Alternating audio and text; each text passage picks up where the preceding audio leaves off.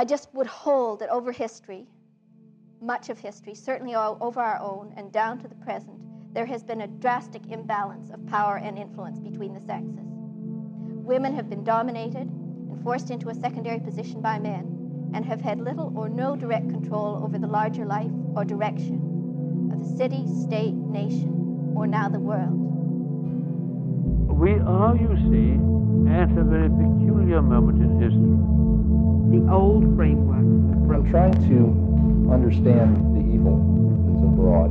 Science itself has become a problem than ever before. But we are conserving literalism. It's impossible to care for each other more. What must be done How we care for the overcome earth. this imbalance between Now we see man all the points. Literally, for our survival on the planet, we have to learn to honor the feminine without love, the way of life. It is the small community, not the I single. belong here. I am part of this body. We are one together. Talking to trees. Children could build on our shoulders rather than out of our realizing that everything upon is the alive. earth as being with us, not for us.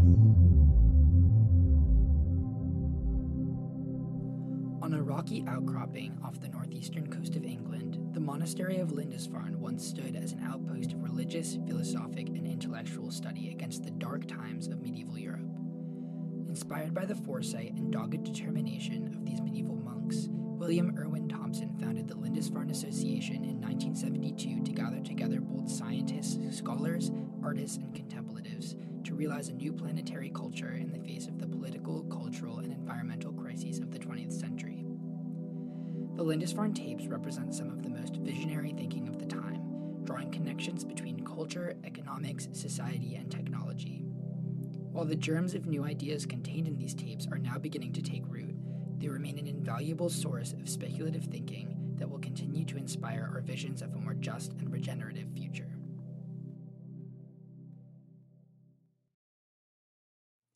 In this Lindisfarne lecture, Nancy Jack Todd, editor of the New Alchemy Journal, outlines the dangers of a patriarchal society and describes the cultural changes necessary for gender equality, while emphasizing the central role that women themselves play in shifting culture for the better. I guess the first thing I want to say, to put what I prepared in advance into context of the conference, and I prepared it in advance because I didn't know if, when faced with such an august body, I would be able to remember all the things that I definitely did want to say. So I'm going to have to read from what I wrote in advance, but to put it in this time and place as it's already taken place is to say that I feel my feminism springs from the place Janet described this morning as an outcry, as a bearer of life against what I feel to be a threat to life. And the political ramifications are ramifications from that level. Okay. My favorite of all introductory phrases is one that was used by Gregory last year when he began his talk by saying, "The thing of it is." Well, when Bill suggested the role of women in cultural change as the title for my talk, it seemed to serve as well as any, and I've stayed with it. But the thing of it is that as far as I can see, except in a very limited sense, like more doctors and lawyers and equal opportunity, it doesn't make sense to me in itself, because if the changing role of women is to mean anything at all, it must be seen as a part of process. And as such, it's now pretty hard to predict or to pin down from where we stand now. With the thought of speaking here looming large all summer, I've spent a lot of time in what is a very broad field of thinking what to cover. Ticking away somewhere in the back of my mind were some of Stuart Brand's criteria. His interest in material that's new, that actually comes as news. I also kept hearing another one of my favorite Brandisms, which is, how central is your service? Well, I'm not at all sure I'll be able to offer people here at Lindisfarne anything they would actually consider new. I should like to try to articulate some of the things I don't think have been generally completely heard. That's rather than offer something that's completely new. because even in enlightened circles, the issue of sexism is still extant, and sooner or later it's going to have to be dealt with. Which brings me to how central is your service. I want very much for you to understand that I don't think that the sexual issue is the singular issue of the day. I don't. There's too much hunger and pain and injustice and violence and human and environmental exploitation to claim priority for sexism as the single cause of our woes. But if we are, and I think many of us here feel that this may be so, at some kind of watershed in human development, that we are in many ways, in Bill's phrase, at the edge of history, then I am convinced that we shan't evolve much farther until we face the issue of feminine-masculine dichotomy, both within ourselves as individuals and between the sexes. If one were to use the metaphor of a mandala for human consciousness, this question is a facet that must be better understood, one focus towards the completion of the whole. There are many others: religion, meditation, cybernetics, art, biology, ecology. Working on the feminine-masculine dichotomy is the particular piece that I shall try to bring to the puzzle toward what has been called the realization of the human self. I guess at this point it would be appropriate to make some statement of position, but mine really is neither unique nor new, so I really don't want to spend much time on this. I just would hold that over history, much of history, certainly over our own and down to the present, there has been a drastic imbalance of power and influence between the sexes. Women have been dominated and forced into a secondary position by men and have had little or no direct control over the larger life or direction of the city, state, nation, or now the world. Granted, the control that men have is dubious and confined to a very few, but it's still men in the main, not women, who have the power and are doing whatever it is that's being done, however badly. Over this past summer, partly spurred by the challenge of this talk, and partly because it's important to me, I've spent a lot of time talking to my friends, male and female, sometimes just in conversation and sometimes in discussion groups. We've had several such discussions or workshops on Farm Saturdays at New Alchemy. Under the rubric of implications of alternatives, we've ranged from food raising and eating habits to political decentralization to sex roles. And it's nice to have a workshop on sex roles sharing billing with such topics as closed aquaculture systems, cage culture, pest control in the garden, and windmills. It's nice because besides being about the other things that we do, human communication is one of the things that I want New Alchemy to be about. One of my good friends, Ruth Hubbard, participated in several of these discussions. She's a biologist, and she's the 9th woman in the history of Harvard to receive tenure there. I think there are 10 now. She has posed a question, which I'd like to use as a starting point. The question that she's been dealing with, both with herself and with her colleagues and with her students this year, has been, are there, beyond the obvious genital ones, innate differences between the sexes? It's Ruth's feeling, and one that I've not heard satisfactorily disproved so far, that within each sex, the ranges are so great in everything ranging from an intelligence to aggressiveness, nurturing ability, passiveness, even hormonal levels, that to assign innate characteristics to one sex or the other is fallacious. Because, as she points out, culturalization or socialization begins so early, there's almost no way of knowing whether a characteristic is innate or not. Almost universally, the first pronouncement made about any of us is whether we're male or female. And almost from then on, this has some bearing. She talks about films which have been made, which she's seen, made of doctors and nurses and parents, all handling and caring for babies. It's been very carefully controlled that no indication is given verbally of the sex of the baby. And the audience has been asked to guess the sex of the baby. And apparently, just from watching them, handling them, people always know the audience scores are infallibly correct as to whether the baby is a boy or girl. I was very guilty of this as myself as a parent. I always called my little girls rosebuds, and my son was a pony, something active. Ruth's favorite model will be when she hears of mother coo of a very active toddler that I just can't keep up with her. She's, oh, girl. Okay, conversely, there have been studies shown that when, because of some genital abnormality, a child is assumed to be one sex and then later found to be another, and usually this is male, and then a correction is made in the child's sex by surgery, and usually the pattern goes that it's a male child who's made female for obvious reasons. That with surgery, the transition for the child can be relatively successful and untraumatic if the other factors of the child's environment and treatment remain constant, and if the change can be made before the child is 18 months or the age of verbalization. And the point of this for all of us was even development up to 18 months does not mold one irrevocably into behavior patterns as one sex or another. And the point of all this for all of us for over the summer and this evening is to ask what exactly biology has to tell us about sexual differences beyond what we all already know, and therefore indirectly sex roles and the way we conduct our lives.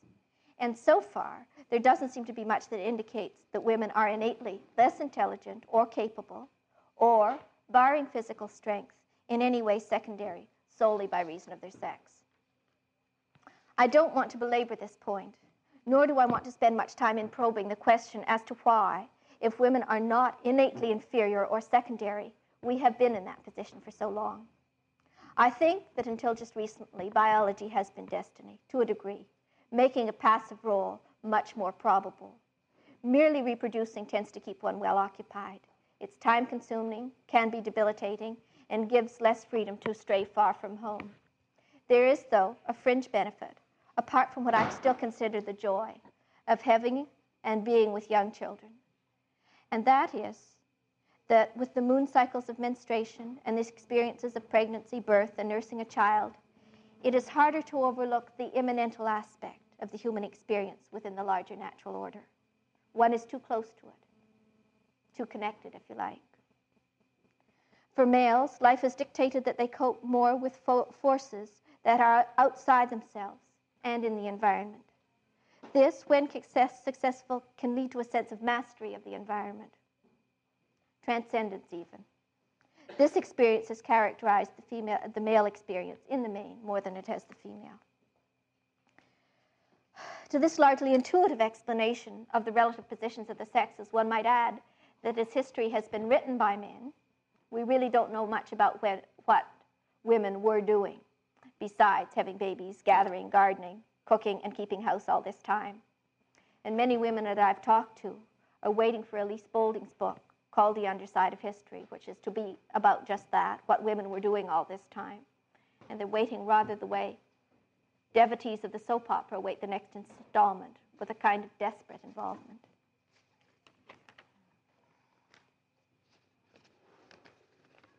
There is a rather satisfying, if vindictive poem, which fits in too well right here for me to resist it.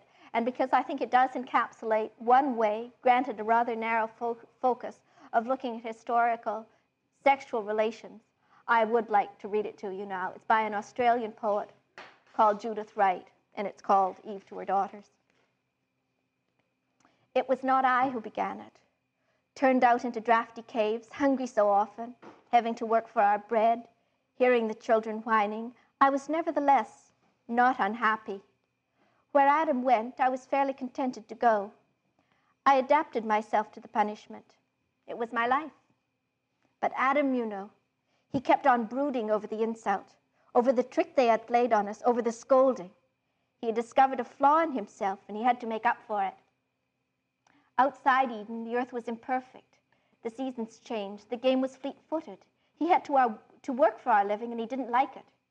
He even complained of my cooking. It was hard to compete with Eden. So he set to work. The earth must be made a new Eden, with central heating, domesticated animals, mechanical harvesters, combustion engines, escalators, refrigerators, and modern means of communication, and multiplied opportunities for safe investment, and higher education for Abel and Cain and the rest of the family. You can see how his pride had been hurt. In the process, he had to unravel everything because he believed that mechanism was the whole secret. He was always mechanical-minded. He got to the very inside of the whole machine, exclaiming as he went, "So this is how it works. And now that I know how it works, why, I must have invented it. As for God and the other, they cannot be demonstrated. And what cannot be demonstrated doesn't exist." You see, he had always been jealous. Yes, he got to the center, where nothing at all can be demonstrated, and clearly he doesn't exist. But he refuses to accept the conclusion. You see, he was always an egotist. It was warmer than this in the cave. There was none of this fallout. I would suggest, for the sake of the children, that it's time you took over. But you are my daughters. You inherit my own faults of character. You are submissive, following Adam, even beyond existence. Faults of character have their own logic, and it always works out. I have observed this with Abel and Cain. Perhaps the whole elaborate fable, right from the beginning, is meant to demonstrate this. Perhaps it's the whole secret. Perhaps nothing exists but our faults. At least they can be demonstrated. But it's useless to make such a suggestion to Adam. He has turned himself into God, who is faultless and doesn't exist.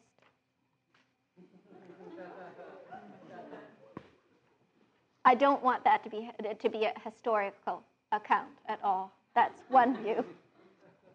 Fair one, but there are others. Things are starting to change now, very rapidly. And according to something that Hazel wrote that I saw in the CQ, Lester Brown has said that the women's revolution may be the most profound and least studied phenomenon of our time. Not discounting the struggles of women over the last 100 years, for a wide variety of reasons, the movement is becoming increasingly widespread right now.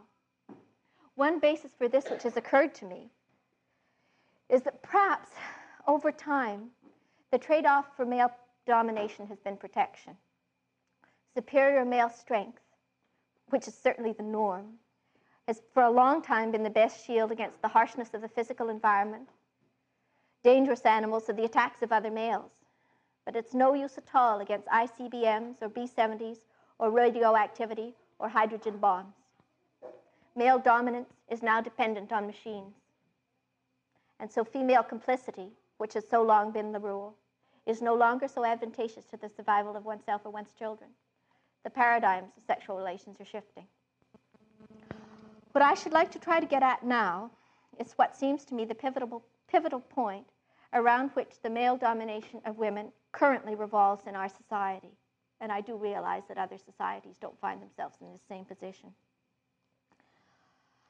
I think that the biggest wound in the feminine psyche is the implication that a woman on her own, without a man, is somehow incomplete, not quite a whole being.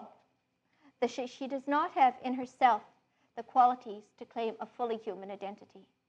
This can be illustrated in so many ways. It's hard to know what examples to use. I think some of these on the board help.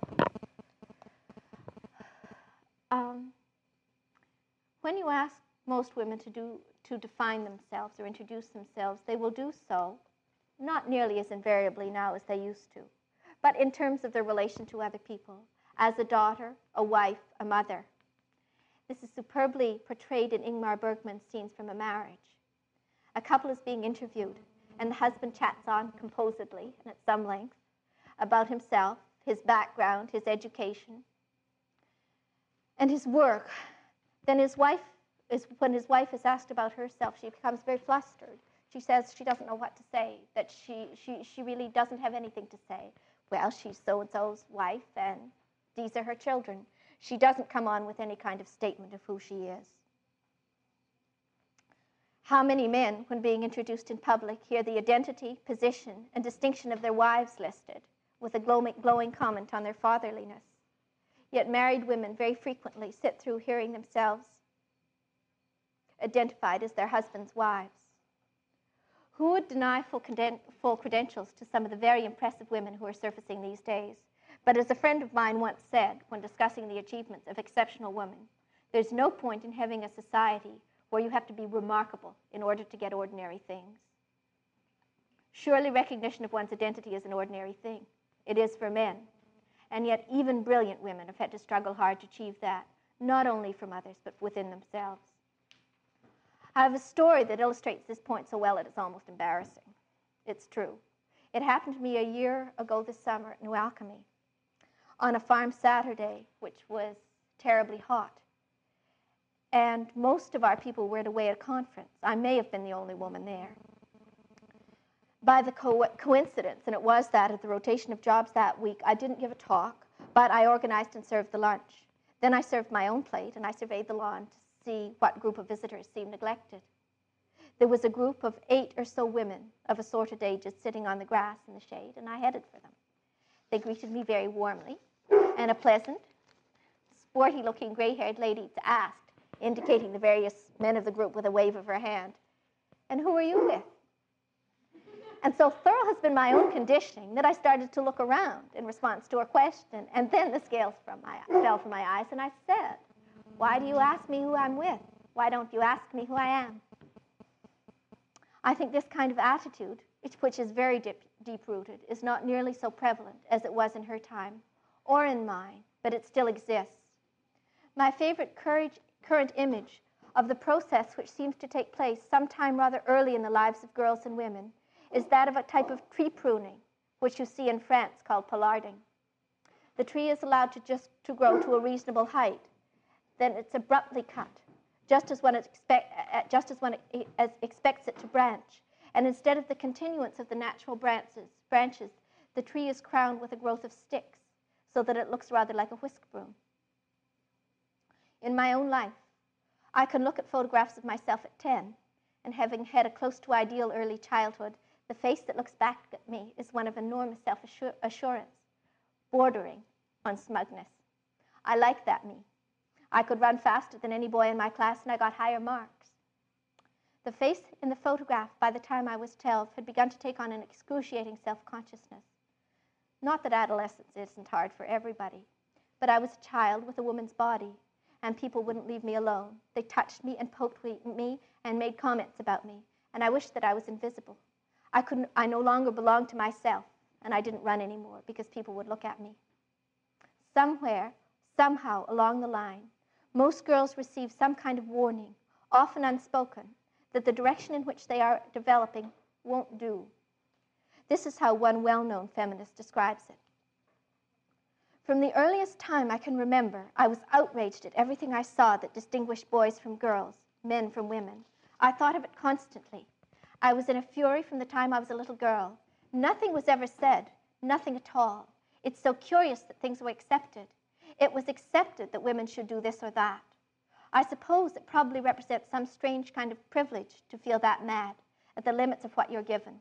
There was no guilt. It was fury that things I had seen weren't borne out. Anyway, I wasn't raised seeing women do things, so I didn't have any illusions, although people didn't talk as if there was supposed to be a great difference. They were careful about that, as though they had been accomplished, all the changes. It was not at all fashionable to talk about the political meaning of the differences in the levels. I was simply told, if I was asked why I couldn't do certain things I saw my brothers, both older and younger, do, because you're a girl. And that's that, and nothing more than that, nothing. So there's this tremendous background that you fill in for yourself about what it turns out to mean, because you're a girl.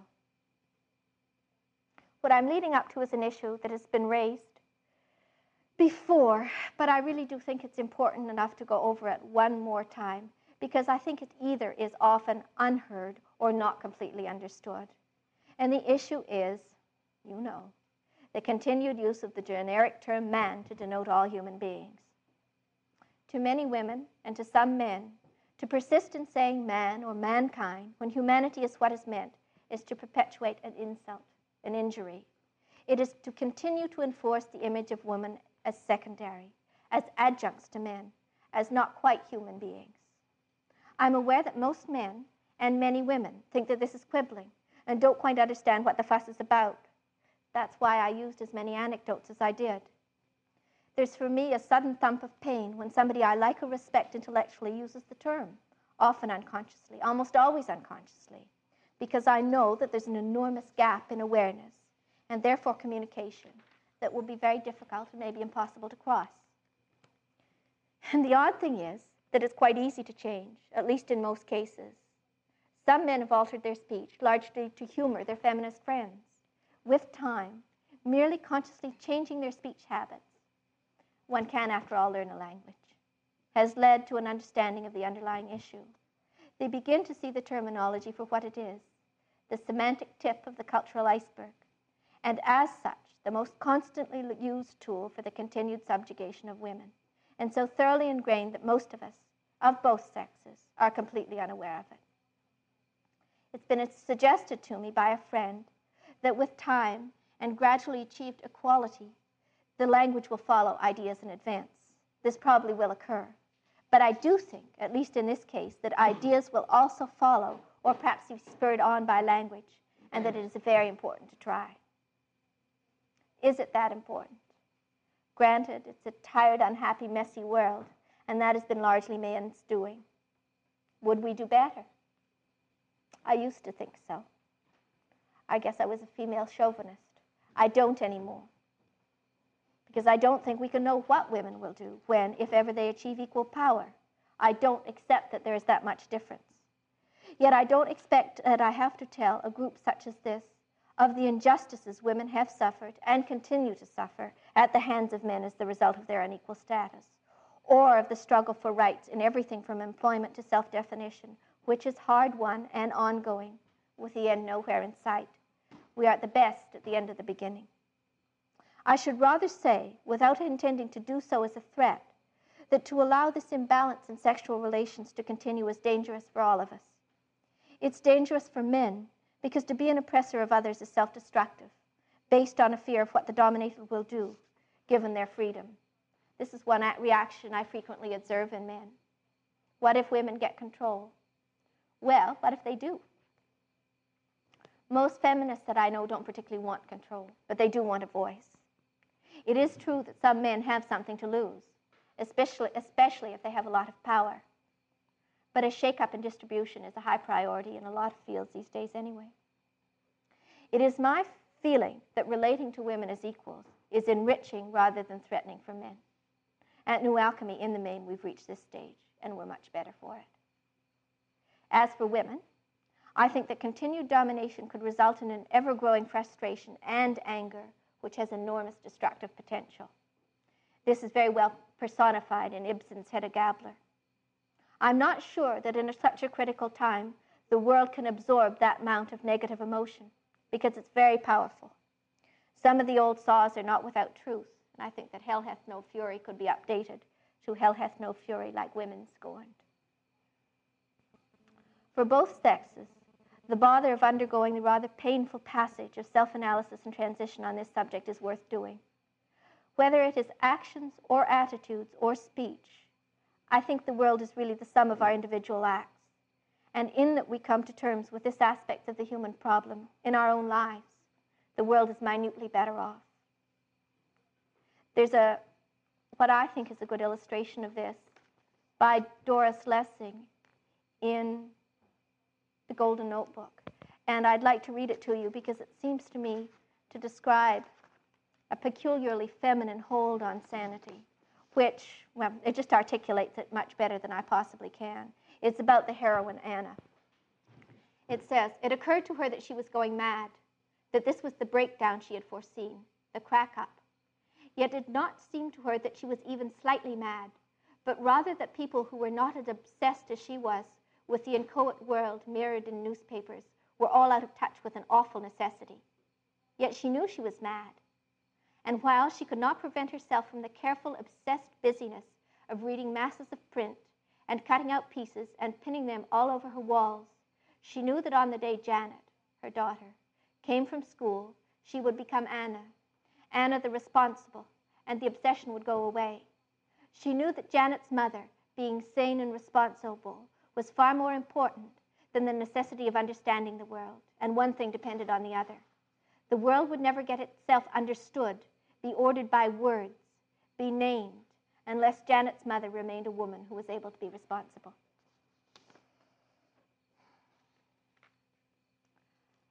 This seems to me a particular hold on sanity open to women, or to anyone who allows himself to become involved with a living system, which could bring me to the biological metaphor, but I'd be getting ahead of myself. I've heard Baker Roshi say that one can only meditate and sweep the temple. It seems to me that heightened attentiveness to the immediate acts and effects of one's life are somehow analogous to sweeping the temple. Harking back to my title for just a few minutes, there is something specific that I should like to say about the role of women in cultural change, something concrete. I've heard Marcus Raskin of the Institute for Policy Studies voice the theory that the revolution that so many of us talked about in the late 60s has in many ways happened.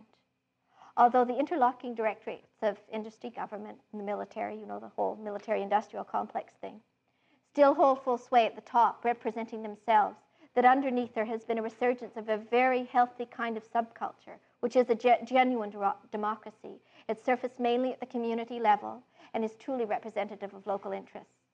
And one interesting aspect of this growing decentralism is the large part that's being played by women. It's occurred to me, with relation to all this, that as over history, a major role played by women has been as transmitters of culture, instructing the children in the attitudes and the values of their society, then an equally important role for us now lies in the refusal to be transmitters of a culture that we can no longer accept. There is general agreement among my feminist friends that a fitting question to ask oneself in relation to one's society is, what can I, as an individual, contribute? But if one is not accepted as an individual, and this is a part on which they feel very strongly, then getting recognition of that fact or right has priority. And this is something I'm getting fairly steady feedback from my feminist friends on. And then after gaining that right, the next step is communicating to and gaining it for other women. And that until that is accomplished, our all-over societal impact will be ineffectual, or at best, as it always has been, indirect.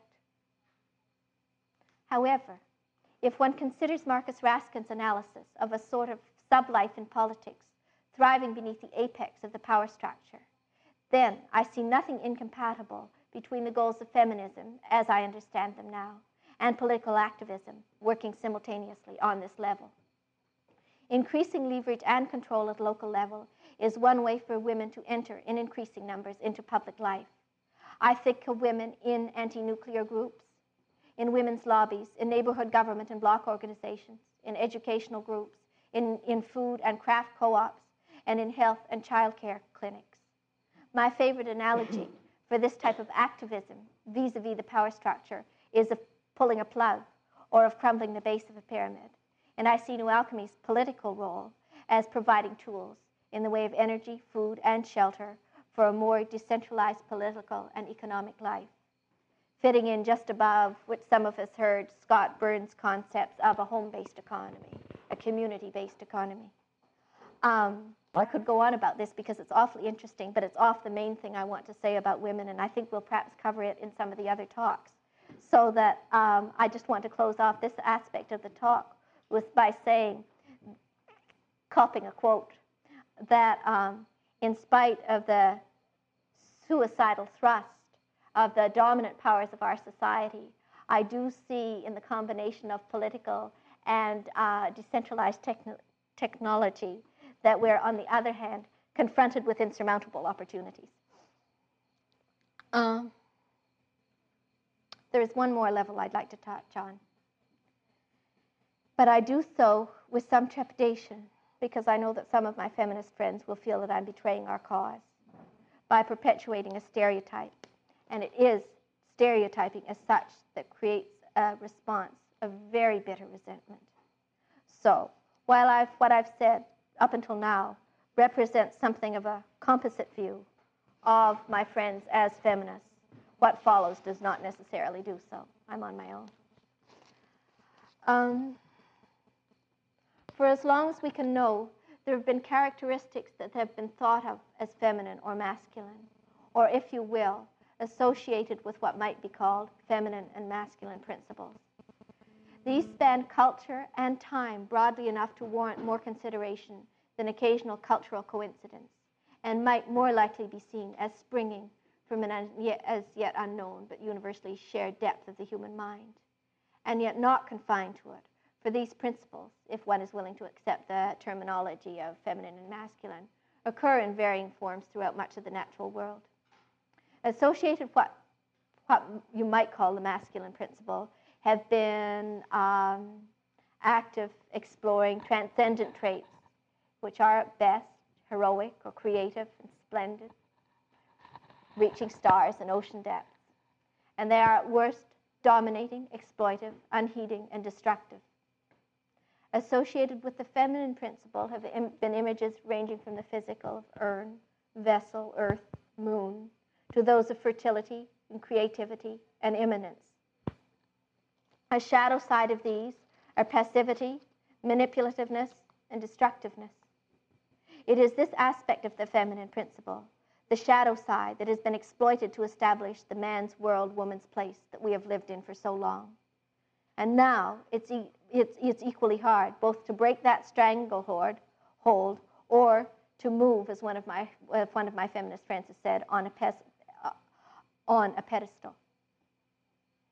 At its best, the feminine principle conveys nurturing, guarding, preserving, watchful, but not confining care, a connectedness with the ebb and flow of life. It is a feeling that this is too deep a part of many of us who have had children to be tossed off as an accoutrement of a masculine-dominated society, although that's certainly one idea that's tossed about or is claimed by feminists. They claim that it's used to keep us in our place, a stereotype. I know it's a part of me as a biological animal, and it may be the best part. In many cultures, these principles have existed in creative tension, with some harmony between the sexes and between human beings and their environment. I think we've had glimpses of this in some of the discussions in films so far. But the collective woes to which we now fall heir, and which read like a litany, from the beginnings of agriculture to the Judeo-Christian religion, to the dominance of Cartesian reductionist dualistic thinking, imperialism and exploitation of Western capitalism, the whole bag, development of Western science and its offshoot, our runaway technology. All of these can be looked at in one way as an enormous imbalance, a disproportionate weight on the explorative, outreaching side of the human psyche, alienated from its roots in the natural order, which, run amok, has brought us very close to planetary suicide. In the closing circle, Barry Commoner said, "We have broken out of the circle of life, converting its endless cycles into man-made, linear events, driven not by biological need, but by the social organization we have devised to conquer nature, with means of gaining wealth that are governed by requirements conflicting with those which govern nature. The end result is the environmental crisis, a crisis of survival. Once more, to survive, we must close the circle. We must learn how to restore to nature the wealth that we borrow from it." Well, perhaps what is needed to close the circle, to balance the transcendent, is an adventure in immanence. That is why we should meditate, as well as sweep the temple. We need to find ways of learning again who and what we are, to find a centeredness or a sense of place in the larger order. And to do so, in a sense, in Evie Ames' words, is to re-honor the feminine principle. And even as this is passive in one sense, it has its complementary active aspect in what we're calling a biological metaphor, and which I think is best expressed in Gary Snyder's image of computer technicians who walk with the elk for part of the year. At New Alchemy, underlying our work with food and shelter, there's an attitude of watchfulness or listening to what the wind and the soil, animals and the pH of the soil, and the oxygen and the ammonia in the ponds have to tell us about our small ecosystems. To do so, we're using sophisticated sensors, small computers. This kind of work gives one hope that the immanental and transcendent are fusible, and that out of such a fusion can restorative guidelines to help us in both our biological and our sexual dilemma. And because with time, in relation to clear-cut sex roles, we feel we're coming closer to a balance, we see in such a balance kind of an androgynous metaphor within the scientific paradigm. Okay, I want to go one step farther with this. biological metaphor before I close. To extend it into an area which is really still largely speculation, but which is awfully interesting. Lynn Margulis, who is a biologist from Boston University, and a British scientist, James Lovelock, have put forth a theory which you probably just called the Gaia hypothesis, which is after the Greek earth goddess. And they're entertaining the possibility of viewing the biosphere as being comparable to a single organism, able to control at least the temperature of the Earth's surface and the composition of the atmosphere. This led them to the formulation of the proposition that living matter, the air, the oceans, and land surface, are part of a giant system, able to control temperature, the composition of the air and sea, the pH of the soil, and so on, as to be optimum for the survival of the biosphere. However, with the exponential increase in human interference in the biosphere, the natural distribution of plants and animals are rapidly being changed, ecological systems destroyed, and whole species are being altered or deleted.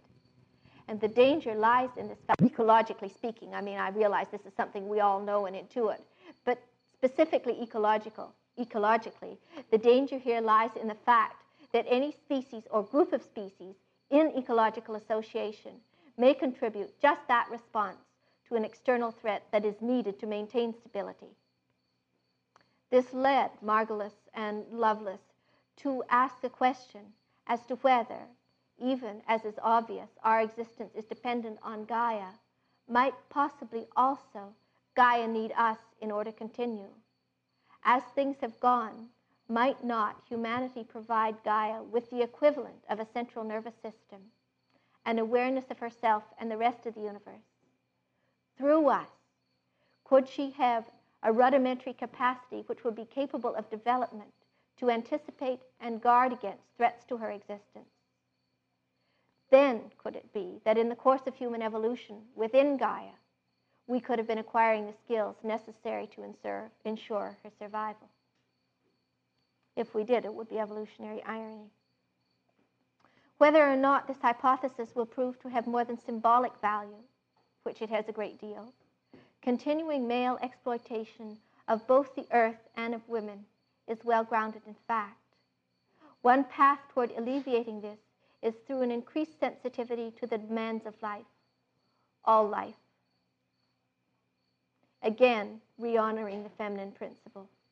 We have, in many words, the potential to transform the extraordinary relation of the poet to nature into the ordinary and normal relation, as it has been so often in other societies, changing our environment from a culture of rapism to a culture of reciprocity with the beauty of the earth, the planet, the stars. This means we will look upon the earth and her sister planets as being with us, not for us. One does not rape a sister. The ecologist Paul Shepard said it another way when he said that affirmation of its own organic essence would be the ultimate test of the human mind. With this, then, I guess I'd like to close with what I think is a step in the right direction, which is suggested by another poet, Marge Piercy, in a rather marvelous poem called The Spring Offensive of the Snail. She says, "Yes, for some time we might contemplate not the tiger, not the eagle or grizzly, but the snail who always remembers that wherever you find yourself eating is home, the center, where you must make your love, and wherever you wake up is here, the right place to be, where we start again." Thank you.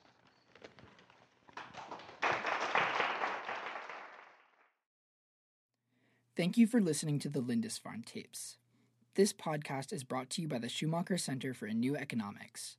For over 40 years, the mission of the Schumacher Center has been to envision the elements of a just and regenerative global economy, apply these elements in our home region in the Berkshires in western Massachusetts, and then develop the educational programs to share our results more broadly. To learn more about our work, visit our website at www.centerforneweconomics.org or find us on Twitter, Facebook, LinkedIn, or Instagram. For more podcast content, check out our Schumacher Lectures podcast.